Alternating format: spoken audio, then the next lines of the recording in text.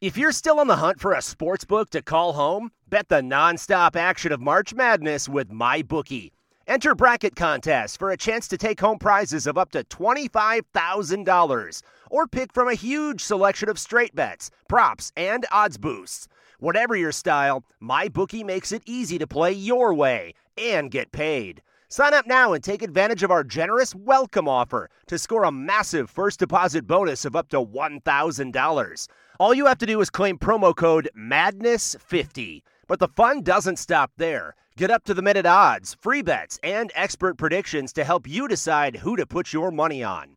The best part about MyBookie? You can bet on anything, anytime, from anywhere. Use promo code MADNESS50, that's MADNESS50, to secure your limited-time welcome bonus today. Survivor 46 is here, and so is On Fire, the only official Survivor podcast, and we have a twist this season. The winner of Survivor 45, Dee Valladares, will be joining us every week. We're going behind the scenes of the biggest moments, the how and the why things happen, and the strategy and analysis you can only get from someone like me, a Survivor winner. Listen to On Fire, the official Survivor podcast, wherever you get your podcasts.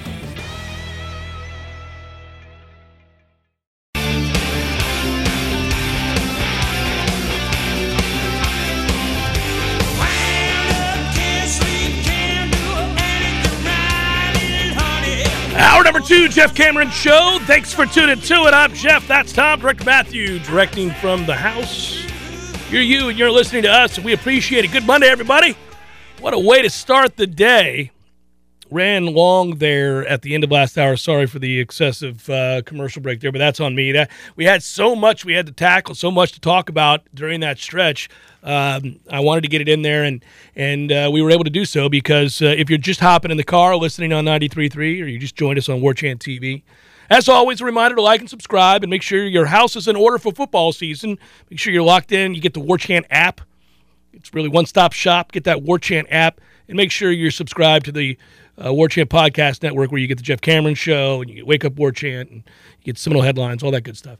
But last hour, we were able to come on the air right as it was happening, and very, very cool. We had Michael Langston on, recruiting analyst for War Chant, of course, and Florida State got themselves a stud in the world of recruiting on the offensive line, and that's exciting news because Lucas Simmons, at 6'7", 300 pounds, all right, that's a big man, was sought after by the biggest players in the game.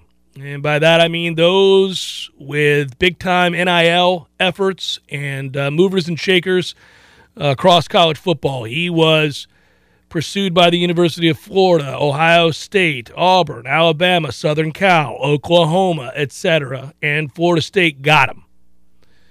That's a big deal. I had a Clearwater Academy down there, not normally a school we reference or that, frankly, I've even heard of. Clearwater Academy. Yeah. But I don't care where he's from. By way of Sweden originally and then Clearwater, he'll be in Tallahassee is where he'll be. It's Clearwater International Academy. Yeah. Whatever. I lived down there for a long, long Never time. Never even heard of it. Nope. No. But whoever it is, I'm thankful because whatever wheels in motion needed to be, there they were, and Atkins was able to close it. Well, Alex Atkins is a rock star on this staff. He's a great coach. So not only from a strategy standpoint, does he have the goods, he's also a guy who builds and connects and finds a way to work relationships into yeses. He gets firm commitments, and that's exciting because not everybody on this staff has done that. And it's been very important that Alex Atkins do it and carry the day for the Noles. Now, this is an athletic, agile, big man that can bend, good feet. He finishes his blocks, as Michael was talking about. He's a guy that will hurt you. And I have said all along that most of the time when we get yeses from players that are not in the trenches, I'm kind of lukewarm on that. I'm not saying that I ignore that, but I get more excited, of course, about the fact that they're changing what it means in the trenches for Florida State, and that changes everything. That changes everything about what's possible. All of a sudden, all those other players become interested because you can block. Now, all of a sudden, I'm a quarterback, I'm a running back, I'm a wide receiver. There's a chance I'm going to be able to make some plays because they're going to block. None of that had mattered previous, right? Like, you weren't looking at us because Florida State couldn't block it up. Yeah, and consider that for fall camp, there are going to be 10 new bodies in the offensive line room for this fall versus last football season. I know a couple of them were on campus, actually quite a few, on spring camp. But you threw 5 transfers and 5 high school players that are high quality at the problem. So you've got short-term answers, and it's not where we want to be. It's not ideal, but it's closer. And then you've got some long-term answers with that 22 class, which we like. Now you've got 2 bell cows of offensive line commitments for the 23 class. I mean, really, the room is flipping before our very eyes. We'll just see what the transfers look like when we get to fall camp in not too long. It's just a couple weeks from now. About 15 days? Yeah, well, we've been waiting patiently, very patiently, for this to flip offensively on the offensive line. And, again, if you're winning those battles over a Tennessee, who's had an impact because of the NIL and a new coaching staff, if you're winning those battles, say, over Southern Cal, who is throwing money at their problem big time, well, it means that your collective, your NIL group, your Rising Spear, is doing a good job. Such a great name. It is. Can we just remark on that for a moment? It is a great name. What a name. Yes. So that's where we're at. Now, those are the immediate dividends in the world of recruiting. That is something that's going to help Florida State in the very near future. Long-term is where the collective minds are that love the game of college football. Long-term, big picture has a lot of Florida State fans, of course, worried. And sure, I think every year that goes by in which you're being outgained in terms of financials, it's not good. It's even more to overcome when you finally do get the call, and inevitably Florida State will. That's why we want to see what does Notre Dame do, what happens if Notre Dame leaves. And by the way, again, I brought this up last week. Tom, you were on vacation, but I talked about the fact that there is, and people tend to forget about this, but do you remember during the COVID season where Notre Dame was looking for a place to play? And the ACC said, come on down and play with us in the league this year. You're all good. And people got excited about that because of what it would mean financially and the ratings and all that.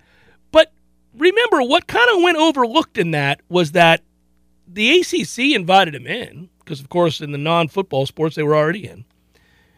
But they said, well, here's the deal. We'll do that for you so that you have a schedule. But you must join the ACC in football if you decide to join a league. And there's a contract that says you have to do that. And I think it's 8 years. I looked it up today. That contract is still in place. They can't just go to another league. Now, they can, right? But there's going to be a sizable check to be written if that is to happen, and it would be in violation. So, look, Notre Dame's not in a hurry, but if they're going to join any league, they're contractually obligated to join the ACC. Right, so the question is, if they decided to not allow, just say, no, that might be written in a contract, we'll settle it in court, no problem, whatever the payment needs to be, it needs to be, but we're going to the Big Ten. Yeah. Is that grounds for undoing the grant of rights for everybody else? There's an argument that it's not. I'm sure there is. There's an argument that it is. There is an argument that it is. And that argument might, in and of itself, reduce the fee you need to pay, which is what we're trying to do. We're trying to whittle it down. Yeah, but the question is one of time. How quickly can that happen? Right. Because nobody wants to sit around till 2036 waiting on this stupid-ass contract to end. Right. And this is something that's important. Last night on Sunday Smash, Ira was going through the numbers, and the exit fee for a university in the ACC right now is somewhere between $100 million and $120 million. On its face, you say, where do we sign? Because if you're going to be making close to $100 million a year in a different conference, then that sounds like nothing. But that is in addition to the grant of media rights. It is not solely a flat fee of $120 million gets you out the door. That's only where we begin, and that's where the trouble is. It's 3 times the annual revenue that you get from the ACC. So that would stand to reason, right? 3 times. Yeah. Right. Well, $100 million, $120 million. 118, somewhere in there. Yeah. Okay, that's what it is, in addition to the GOR, which is where you're screwed. Right. So you would Because if it was just $100 million, done. Done. But what you need is that the 2 primary movers and shakers here, everybody, I think, incorrectly says the Big Ten and the SEC. No. It's really Fox and ESPN. That's what this is. So ESPN has sunk a ton of money into the ACC. They built the network. The reason we signed the GOR to begin with was so that they would build the network that they built for the SEC. We wanted that. They said, we're not building a damn thing until you can promise me that Florida State, Clemson, Miami, Virginia Tech, and others aren't going to ride off into the sunset the second we start on the project. So in order to show them the commitment collective, well, they were able to convince university presidents and athletic directors to sign away their grant of rights till, at that time, I think it was 2027. Then they extended it. What the hell they extended it for, I have no idea, but they did. Both legs of those agreements, when the facts final one came in, or the scanned document, I'm sure the folks in Bristol are just laughing, like, unbelievable. Yeah, unbelievable. I can't believe these guys. So the ability to anticipate is power. You have to be able to anticipate. If not, all you do is react. And if you're reacting, you have no power. Florida State, the ACC, are in a position to have to react because of incompetent leadership for, well, the better part of the last 20-something years. So now you wonder where Jim Phillips' head's at, because what can he do? He inherited a nightmare for his league, but I'm sure he has great interest in having that league survive, and the only chance he has is that it is an asset. It's less of one, but it is an asset to ESPN. ESPN is not just going to allow that asset to dissolve. They want to get their money back. They want their money. So there are assets in this league. I just wonder how ESPN will focus on the ACC, if at all. Will they look down the line and say, this is a league destined to dissolve. Let's expedite the process. Let's just get the teams that we can control out of that league that are going to help us for the future television contract of the SEC. Right. Yes, we're not going to let them go to the big.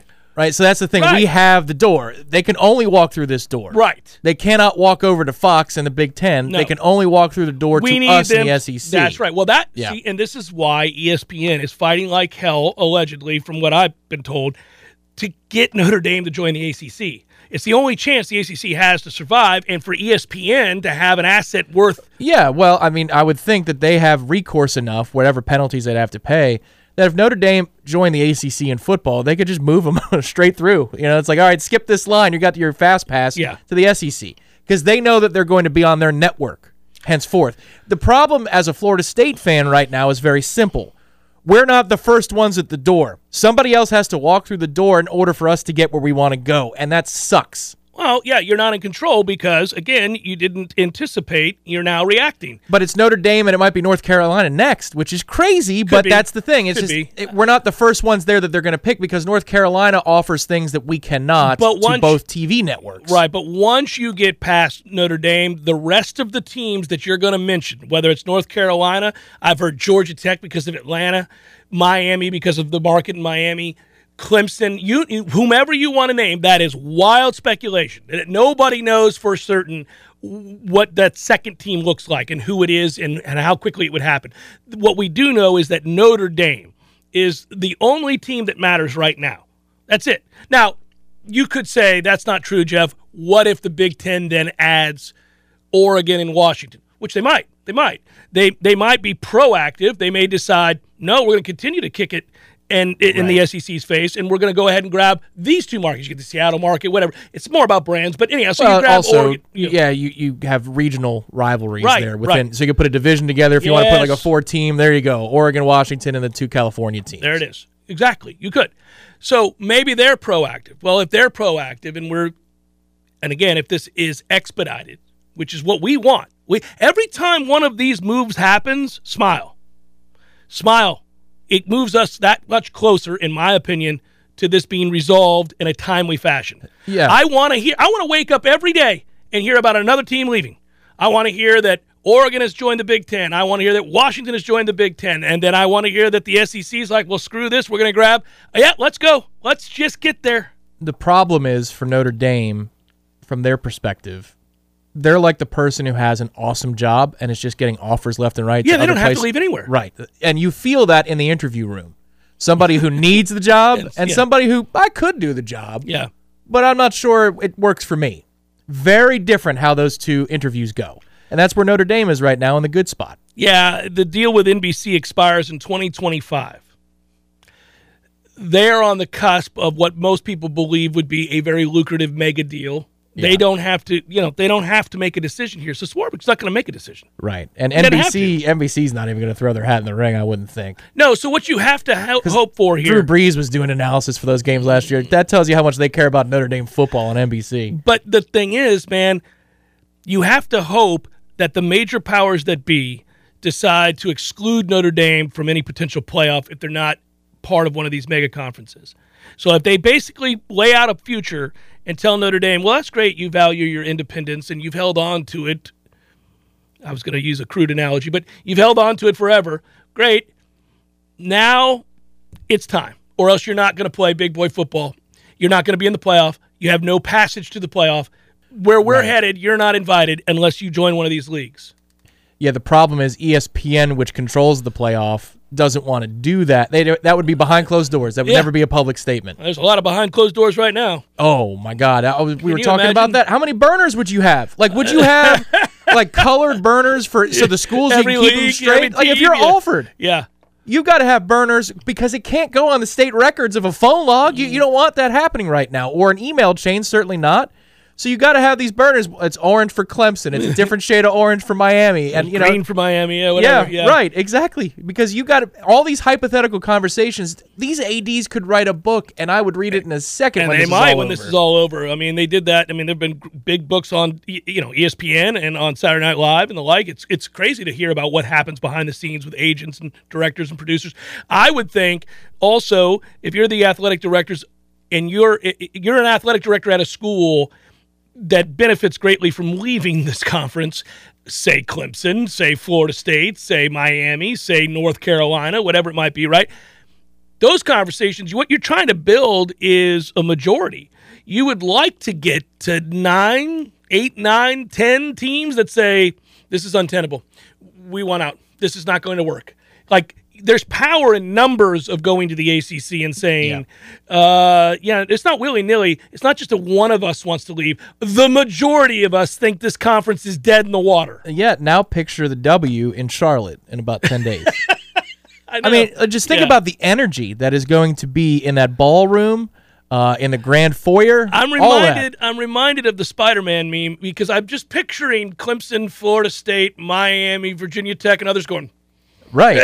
Like, can we go? Can we go? Well, I would imagine that this is also, like you're the 3 people or 4 people at the party that are like, all right, let's go to the real party. Let's go. Like, we did our nice thing. This is very kind. We're all meeting over here. It's 6:30. Yeah. I mean, No, from across the room, Florida State is getting a drink. They look over at Clemson. Clemson touches the watch, and everybody nods. They got the deal. Yeah, North Carolina's like, they saw it, and they're like, hey, thanks so much for the invite. It was great. Yeah, all had of a sudden, great time. Like, all right, 5 and then minutes. Virginia, who doesn't know where it's going to happen, wants to be part of the in group. They're like, oh, hey, I was just headed that way. No, you weren't. No. Jeff Cameron Show, 93.3 Real Talk Radio, War Chant TV. Hey, it's Kaylee Cuoco for Priceline. Ready to go to your happy place for a happy price? Well, why didn't you say so? Just download the Priceline app right now and save up to 60% on hotels. So whether it's Cousin Kevin's Kazoo Concert in Kansas City, go Kevin, or Becky's Bachelorette Bash in Bermuda, you never have to miss a trip ever again. So download the Priceline app today. Your savings are waiting. Go to your happy place for a happy price. Go to your happy price, Priceline.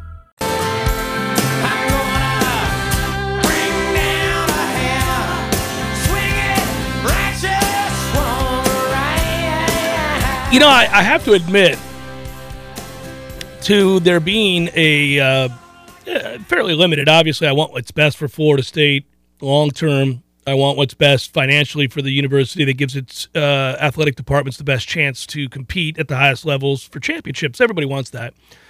But in terms of the larger discussion, by the way, Ira Schoffel is set to join us here in about 5 minutes, maybe a little less. When you play the game, and we do this every time the pieces of the puzzle get kind of shaken and you're wondering where they, trying to find a place to put them back. It's fun because it involves entities that we all have an opinion about. We all, share in the soap opera of college football, and these are directorial decisions. Okay, well, what are we doing here? What would make this scene look best, right?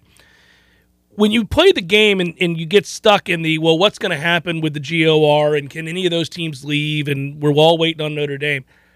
So the wild scenarios become, what if nothing happens? Nothing's going to happen in the next 4 years. What's tenable? Well, when you play that game, you do the bi-coastal ACC Pac-12 joint effort. It does get fun. It would be kind of cool to go play at Autzen. It would be awfully nice if you could have a Pacific Division and an Atlantic Division, and the winners of those two come out and play each other, say, in the ACC Championship or whatever it would be called, in Las Vegas. Great. Yeah, I'm down with that. Let's go. And they are on the West Coast, I don't know, Stanford, Oregon, Washington, Oregon State, Cal, and I don't know, name whoever else you want, Washington State, I don't know. Right. And then in the ACC, you kick some of these teams to the curb that have offered you nothing. So you tell Boston College and Syracuse and others, get the hell out of here. Go back to the Big East or figure out something, but you're not going to be here. So then it's North Carolina, Florida State, NC State, Clemson, Miami, Virginia Tech. So now you've got this group or whatever you want it to be. Say it's 8 to 10 teams and 8 to 10 over there. And we you could largely play regionally, but you would have a cross-division matchup. Oh, yeah, every year, at least one. Yeah, and so, at least one, right. So all of a sudden you are talking about games against Washington in Seattle and Oregon at Autzen. And right. That would be fun. And you could kick off in every window, 12, 3:30, 8, and 10. Yeah. So you kick off at all windows. That would be interesting, but the thing is you'd have to be told no by the SEC. Multiple schools would have to be told no. And the reason I say that is there's a threshold, apparently, with the grant of rights that if more teams are admitted to the ACC or whatever you want to call this future thing, it would shake it up that you could leave. Yep, sure could. Yeah. So that's why they don't want to use, they don't want to merge conferences per se. Because now it renders. Because now you can go. You just go wherever you want. Yeah. Well, that would be awesome. That would be awesome. Hey, Jim, that's a great idea. Let's invite these teams in. Make it happen. Sure. The second that the ink is dried, you're like, yeah, and we're gone. We're out of here. Thanks for blowing up the grant of rights.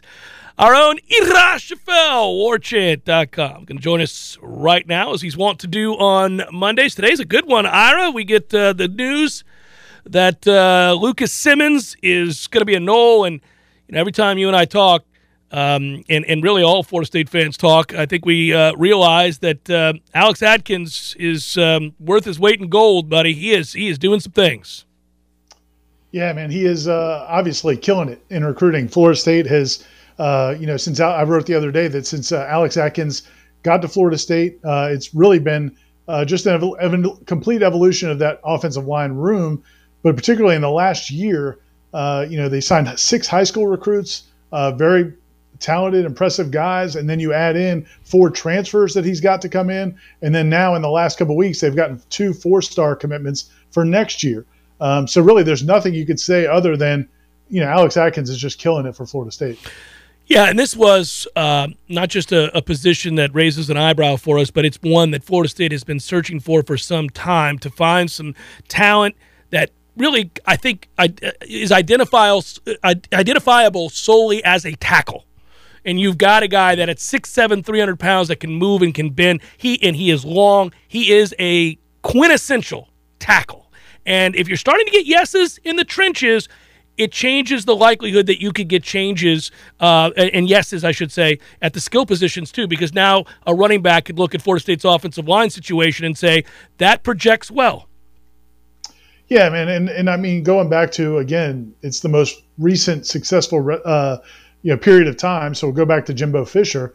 But I remember talking to him when he took over as Florida State's head coach, and even towards the end of Coach Bowden's tenure, when Jimbo was taking over recruiting, and he would talk about those signing classes Florida State had in the late 2000s, where sometimes they would still be highly rated recruiting classes, but the problem was they were all skill position guys. And Jimbo's point was, man, you can find skill position guys Correct. that are going to be pretty highly rated at most schools around the country, but if you're going to compete with the best of the best, you're going to compete with SEC type schools, it's all about the trenches. And so now Florida State's doing that. And really, I think for the most part, early on in Alex Atkins' tenure, we've been impressed by his ability to develop some players, some guys who are not highly recruited necessarily. I don't think Darius Washington wasn't a blue chip recruit. He's recruited. He has developed him well. Robert Scott, I think, has developed well. He's done nice things with the pieces he has. But now, the end of that last recruiting class, where you get Julian Armella, who at one point was a 5-star, ends up a 4-star recruit.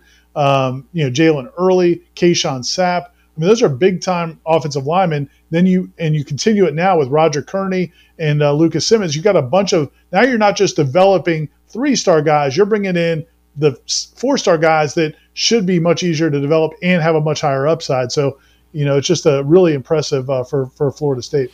Yeah, and there's word that there's a couple more coming. So it's I directed everybody to warchant.com to continue to follow, obviously, the articles being written every week and really seemingly every day these days with Michael Langston giving us the latest on some big names that are out there. And I think if you go back to, Ira, I brought this up with Michael last hour, on the heels of Keldrick Falk and Roderick Kearney, and now you get Lucas Simmons. So these are 3 wins right off the bat with 4-star kids, and we're still waiting on a couple of others. The Smothers kid, Nicholson, Glenn, the quarterback, Gatson, the defense. This is it's picking up because there was a feeling that this was an area of real concern with this coaching staff, and understandably, but they're getting some wins at a very big moment where they can kind of close this thing out and go into a season with some momentum. They just have to start well on the season. Yeah, 100%. And I think that, as you said, those were ones that I think most people that follow recruiting felt good about all 3 of those guys being Florida State guys in the end.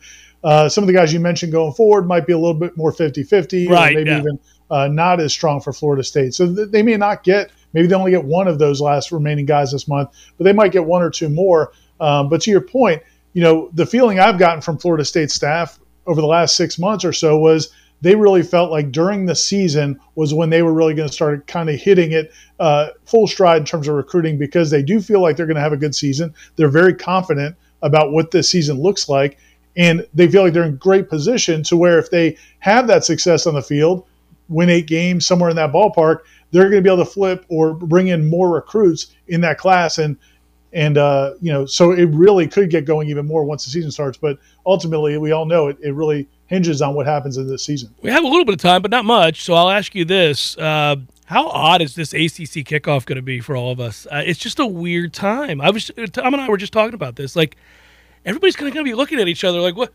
Are you leaving? Are you leaving? When can we leave? Are we allowed to leave? Is this thing going to exist? Like when we're meeting in Charlotte 3 and 4 or 5, are we meeting in Charlotte 3 and 4 or 5 years from now? I mean, and there's a lot of questions surrounding this conference. Right. And it does feel like, over the last week or so, and we talked about it last night on the Sunday Smash, I'm sure you guys have talked about it as well, but it's the reality that the grant of rights is as binding as it is has settled in for a lot of people. And I think we know that Florida State can't just decide to leave. Yeah. Now, well, they would have done that a long time ago. Right. But other things are going to kind of have to fall into place. So I feel like the ACC meetings will kind of feel like, all right, everybody feels like, okay, we kind of know we're all here for now, but does anybody really want to be here? And so it's like we're all stuck in a timeshare that nobody wants to be in. And so we'll see how it goes. But, yeah, I mean, I think that part of it, though, at least I don't think there'll be the nervous anxiety where everybody's looking over their shoulder. Like Jim Phillips is looking to make sure, is Mike Norvell still here? Yeah. Did the FSU people leave? Are they going to be at their press conference? I think there's at least a feeling that it's going to last a little bit longer. But yeah, man, the one thing that's become very clear this time that was not clear in previous years of talk of expansion is that the vast majority of schools that have a place that might be interested in them are very interested in leaving. I think years past, there were still some schools that felt like, okay, maybe we just need to stay in the ACC. What is even fair to ask of Jim Phillips? Like, what can you – I mean, that guy has to give the State of the Union address of the ACC to start. You know how it is. Every year we go to this thing. Every year you sit down in that huge ballroom, and he gets – and at the time it was Swofford, but, he gets up there at the podium, and for years Swofford was never going to answer anything honestly or say anything that mattered. And we all just kind of rolled our eyes, and it was just sort of a function of things that you had to do while you were here. This will be the most anticipated commissioner speech that we've ever gone to, I think, just about. I think you're going to we need to get a little ticker or like a ding for every time he says grant of rights and emphasizes that all you some blanks are you ain't going anywhere. In here. We know you want it to defect. I know you do, but you're not going anywhere. Yeah, well, he's got to be looking over his shoulder. I think he may also master the art. One thing John Swofford was great at was the filibuster. His speech his allotted time would be 30 minutes or 40 minutes or whatever it was, and he would spend about 15 minutes on his opening statement, then spend about 3 minutes on the first question or two just to stall and try to avoid answering the tougher questions. So maybe he might need to dust off Swofford's old playbook. The first two questions were always plants. It's like, right. Can you talk about the national championships that the ACC garnered this past calendar year? Oh, right. Yeah, that's what we wanted to know. We wanted to know about that lacrosse championship. That's it. Yeah, here we go. It was always that way. Thanks, brother. Be well. I'll talk to you later. Thanks. See you, man. Yeah, take care. Ira Schoffel, warchant.com. Yeah, the first two questions were always like, the ACC won more championships in Olympic sports last year than any other league. Can you talk about the prolific winning that the Olympic sports have done in the ACC? Oh, that's a great question, John. I sure can. Appreciate you asking that. Oh, I bet you do. You got a list of them right there. You're going to tell us about that beach volleyball championship or something, aren't you? And we're going to sit here for 20 minutes while you prattle on about the swimming championship that somebody won that nobody cares about. Yes. Well, and sometimes now it's not even a plan. It's like they'll have the director, the MC of the event, will just ask the first couple of questions. Yeah. They usually do that of the schools. Like, all right, so we'll get it started with me, and then we'll pass the microphone out there. Yeah. Like, that guy might just be there the whole time. All right, well, we'll get it started with me, and the microphone will be passed out around there. Yeah, and everybody's like, where's the mic? All right, last one for Jim. Yeah. Oh, I'm sorry, we ran out of time. Everybody's like, yeah. Jim, can you talk about what it meant to the member institutions to bring home a third straight diving championship this year? I can. I get emotional. Thank you. I appreciate that. It is unprecedented what's gone on in this conference with diving championships. You look around the great sport of diving through the years, and you've seen dominance here and there from the Big Ten and from the Pac-12. But the ACC's at a place now where I think we can all safely say, and I will here today, we are the king or queen, if you will, of diving. And it's something we're proud of in the ACC, not unlike lacrosse. And I know you were about to ask me about lacrosse, so I'll just go into that. But, when you look at the lacrosse championships year in and year out, they don't always come easy. It's through a lot of hard work. They do a great job recruiting this league. North Carolina and Virginia, Wake Forest, Boston College. A lot of schools have had a lot of success in lacrosse, as you well know. And you're just sitting there going, I can't believe we're listening to this. What is going on? Nobody. Guys. Well, and you know what? Maybe it's apropos we speak of royalty being in Charlotte. The history of Charlotte and how it ties into royalty. And it's an amazing place. We're very fond of this city. They've been a great partner to the ACC for so many years. Yeah. Not just the staff here at the W, which is fantastic. I mean, folks, a little round of applause for the staff at the W. I mean, they work very hard. They work very hard. Yeah. It's a hardworking city, Charlotte. That's why it's the host of our football championship and has been since, about 15 years ago almost now. Well, and if I may, God willing, it will be for the next 10 years too. And I'll tell you what, we have a special relationship with Charlotte and a negotiation right now with Charlotte to extend. I want you all to be the first to hear this at the ACC kickoff, to extend our championship run right here in the great city of Charlotte. So it doesn't look like it's going anywhere anytime soon. Right there, Bank of America. All right, folks, that's all for Commissioner Phillips. It's been great, guys. I'm sorry I didn't get to everybody. I know you guys have some pressing questions. If you see me out and about, I'll be happy to answer any of those. Then you never see them again. Please grab a refreshment. Boston College will be at the podium in 10 minutes. It's the Jeff Cameron Show, 93.3 Real Talk Radio, War Chant TV. With threats to our nation waiting around every corner, adaptability is more important than ever. When conditions change without notice, quick strategic thinking is crucial. And with obstacles consistently impending, determination is essential in overcoming them. It's this willingness, decisiveness, and resilience that sets Marines apart. With our fighting spirit, we don't just fight battles, we win them. Marines are the constant our nation counts on to fight the unknown. And through adaptable problem solving, we do just that. Learn more at marines.com. OrangeTheoryFitness.com.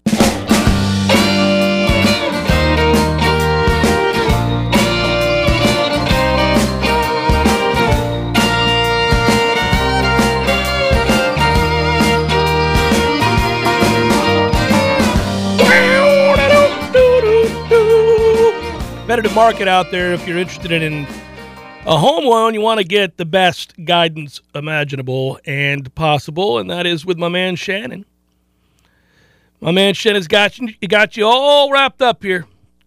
Legendary Home Loans is what you're looking at. Shannon, 844-FSU loan, or you can look him up at FSUHomeLoans.com. Interesting time right now, but people are still buying homes.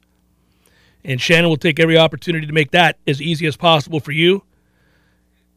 Cutting-edge technology, transparent communication. This is all the stuff you want. You want a 5-star mortgage experience. That's what you're going to get. Hamilton Home Loans, not the name any longer. So when you hear that shifted, it's just Legendary Home Loans. Same guy, same great service. Shannon, Legendary Home Loans. Okay? Good to know. The graphic will be updated as such. We have to update that. So there you go. Just want everybody to know it's that. It's update time for that graphic. Man, it was good to have an update to start the show, wasn't it? I feel like we can exhale. Like today's been a busy show. I mean, I look up and it's 45 after. I'm like, my goodness, time has flown past today because of all of the news, the weightiness, the meatiness of it all. Yeah, today's busyness level is a good simulation for a football Monday. It's not exactly the same, right, but it's a nice little 80%. It's going to be fun, man. This season, now you're here. It's the second week in July. You're basically here because camp starts in under 2 weeks. Yeah, it's when I got up this morning, I was like, this is where you enter into mid-July. And so, basically this week is you enter into mid-July, and once that happens, it's basically go time. And that would be true even in a year where we didn't start this early, but because we're starting this early, it's expedited that process significantly. Yeah, that's the thing is, you go to Charlotte and you go to the ACC kickoff, and then there's a little mini lull before camp, and that's just not the case this year. You get back, and it's going to be like the next day is Norvell's opening press conference. I'm just projecting. We don't have the exact date in front of us just yet, but that seems about right. If it's a Tuesday, Wednesday at the kickoff, probably Friday at lunch. I mean, and that's 2 Fridays away. That's crazy. Yeah, and he's in an interesting spot. I mean, obviously, you're going to project strength. But at the same time, I do always appreciate his candor. So I'm kind of curious, body language, decisiveness, and in the way that he speaks. Mike's always got a plan. He's nothing if not organized. But I also think he's fairly transparent. So what an interesting time for his program. He knows what kind of season this is. For him, for his staff, for this university, for this program, the long-term rebuild that we've been going through, and then there's that of the conference. There's all of this. I'm kind of curious. I know this. He's probably tired of hugging Alex Atkins. I mean, every day he comes to work, he's going to be like, oh, Alex, another hug for you, buddy. Good job. Never get tired of hugging Alex Atkins at this point. Yeah. Hope he has a hug for him tomorrow for a new reason. Yeah, another big name or something. Alex, did you call that 5-star receiver on your own? I did. I got him. Mike, I got him. Don't worry about it. Well, how about that? Somebody's getting receivers around here. Somebody gets a hug. Yeah. Mike, again, it's my job. I'm tired of hugging. Oh, but we go above and beyond here, don't we, Alex? Yeah. Wait till you see that bump you get in December. So, again, there's a lot going on with Florida State right now that indicates that the commitment is there. And I think Ira's got a piece coming out here real soon, again, about Florida State's effort to let's get this moving. Let's get this let's show, for those that are curious, how dedicated to Florida State football's future we are, by way of compensation for coaches, additions with analysts, NIL organization, identifying prospects, procuring commitments via NIL from said prospects, and then obviously there's the whole winning on the field thing. That's a small matter. Yeah, that's trivial at best. That's a fairly big one there. The whole winning. But I'm hoping I mean, I think it's easy to get wrapped up this time of year as you get set to get started in the enthusiasm and a sense of positive, projection. I still think this team has real holes. I think it's a tough schedule. I think things have to go right for them. Can't start soon enough for me, because right now we've done the W's and L's and what has to happen and what we want to happen and all that. I want to see these position battles because there's a ton of them, and that offensive line is going to be fascinating to watch. I mean, there's a depth of competition at the most important position on the field or segment group on the field that is, I think, going to really up the ante, and we're going to see that right from day one when they get into pads. So really not day one, but once pads get on, you're going to see that battle. There's upwards of a possible 3 starting jobs available on that offensive line that will be battled for. But the good news is pads is 3 days in, something like that. The first day is all the newcomers, so you get to go through that. The second day, you also get to see some of the other newcomers, plus, man, who has done the work in the weight room this offseason. So by the time pads come on, you'll be ready. We'll be like, okay, that's fine. We've seen enough 7-on-7s here. This dude has won a bunch of 7-on-7s before, but let's put the shoulder pad more than shells, full pads. But that process begins. 2 Mondays from now, we'll have some of those answers. Let's go. You want to do probables? We can do it right here? Sure can. Well, let's hit it. Let's make it happen. It's time for, how you say, with the pitching, probables? Got a little wager on some Pirates Marlins action this week. Some buddies. Oh, here you go. Yeah. Well, hey, we finally won a series against the Brewers in Milwaukee. We split with the Yankees. Final scores don't matter. They account for 1 win. We lost a game 16-0. Yeah. That was 1 win for the Yankees. I saw you'd put on your Instagram the Vogelbach home run. Woo. I was watching that live. Were you? Yeah. And we were laughing, a couple of friends of mine. We said, he's Mr. Oktoberfest. That's his nickname. Look at that dude. So Vogelbach, who hit a home run yesterday to straightaway center, and our dear friend Rob was at the game from Metro Deli. He was? He was in Milwaukee watching the game, and he texted me a picture. He was sitting by home plate. He saw Vogelbach go yard at dead center. But Vogelbach swings like it's 1927. Right. He also looks like it's 1927, an athlete from that time. It's great. I love it. Detroit and Kansas City are in the third. They're tied at 0. It's Michael Pineda for the Tigers. The Royals are throwing Brad Keller. Pirates, Marlins, that starts today. I got it wrong. I thought it started tomorrow. We don't know who the hell we're going to throw tonight at 6:40. But Trevor Rogers is going to start for the Marlins, and if we're going to win a game, I think this would be the one because Trevor Rogers sucks. Red Sox, Rays, Brian Bello and Matt Whistler. White Sox, Guardians, Lance Lynn, Cal Quantrill. We got the Phillies and the Cardinals, Aaron Nola, Miles Mikolas. Yes? Oh, buddy, you should have some wagers going. Here we go. Let's get it on. Mets, Braves, 7:20 tonight. 2 teams with almost the exact same record. Max Scherzer and Max Fried. Yep, it's Mad Max night. Gonna need Scherzer to pitch. This lineup we're hurt right now. We're banged up again. So they're catching us at a good time. Don't be making preemptive excuses. No, that's true. It's a reason for concern, but we might still win the ball game. You could. It's baseball. You got a good pitcher on the hill. A's, Rangers, Adrian Martinez, Spencer Howard. Tigers, Royals, Alex Faedo and Daniel Lynch. Padres, Rockies, Sean Manaea and Jose Urena. D-backs, Giants tonight. Merrill Kelly seems like he's always on the hill for the D-backs. That's an irrelevant team. Boy, I tell you what, nobody gives a damn about the D-backs. Giants, Alex Cobb, and that is a look at those that shall reside on the bump.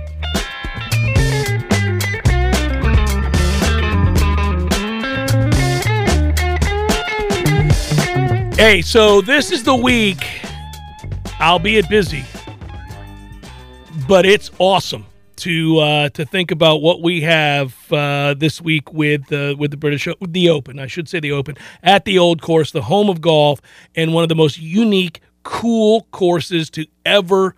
Well, it is probably the coolest and most unique course in the world, and it is.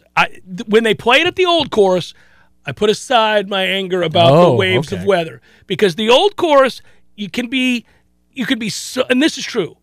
You hear all the players say this, and I've done extensive reading on this because I have to for the Beyond the Tip show on SiriusXM. all the players talk about the millions of ways to attack a course, and it could be radically different on a Thursday than on a Friday than on a Saturday because you have so many different landing spots. You literally have holes that cross each other throughout. Shared greens, shared tee boxes. The whole thing. Yeah. But also, when you talk to people who've gone and played the old course, and I never have, but they'll say things like, "Oh yeah, your caddy will tell you off the tee to aim at the corner of that building or whatever," and you're like, "What?" Just trust me on this. With the way the wind's blowing today, you're going to want to land over here. And don't worry, the fairway is like 700 yards wide. You're going to land over there, and you're going to have a straight shot of what we're looking at, and you can't see it from the tee. You're like, okay. So you watch two different players make two different, very different decisions as to how to attack the hole that day. And they both could be right, both could be wrong, but they could be very, very – and that doesn't – Brian, you lucky son of a have fun. Wow. Yeah. You should take a JCS shirt with you, Brian. Well done. Man alive. That's awesome. But yeah, so I mean that's fun because you're using imagination. You're using obviously your smarts to get around the place. This one kind of hurts because this would have been my honeymoon in a non-COVID situation. We would have been 3 days of golf in Scotland and then 3 days of the Open, Wednesday, Friday, Sunday. Buddy. Yeah. All right, we got to put that aside. I know. Someday we'll go play at the old course, buddy. We Call it our honeymoon. Yeah, that's our own. You and me. Would you like to go swimming? Good work out of you. Good work, everybody. Good work, Alex Atkins. Yeah. Director Matthew, thanks for hanging in there, buddy. And thanks to all of you guys. Be good. We'll talk to you tomorrow. Peace.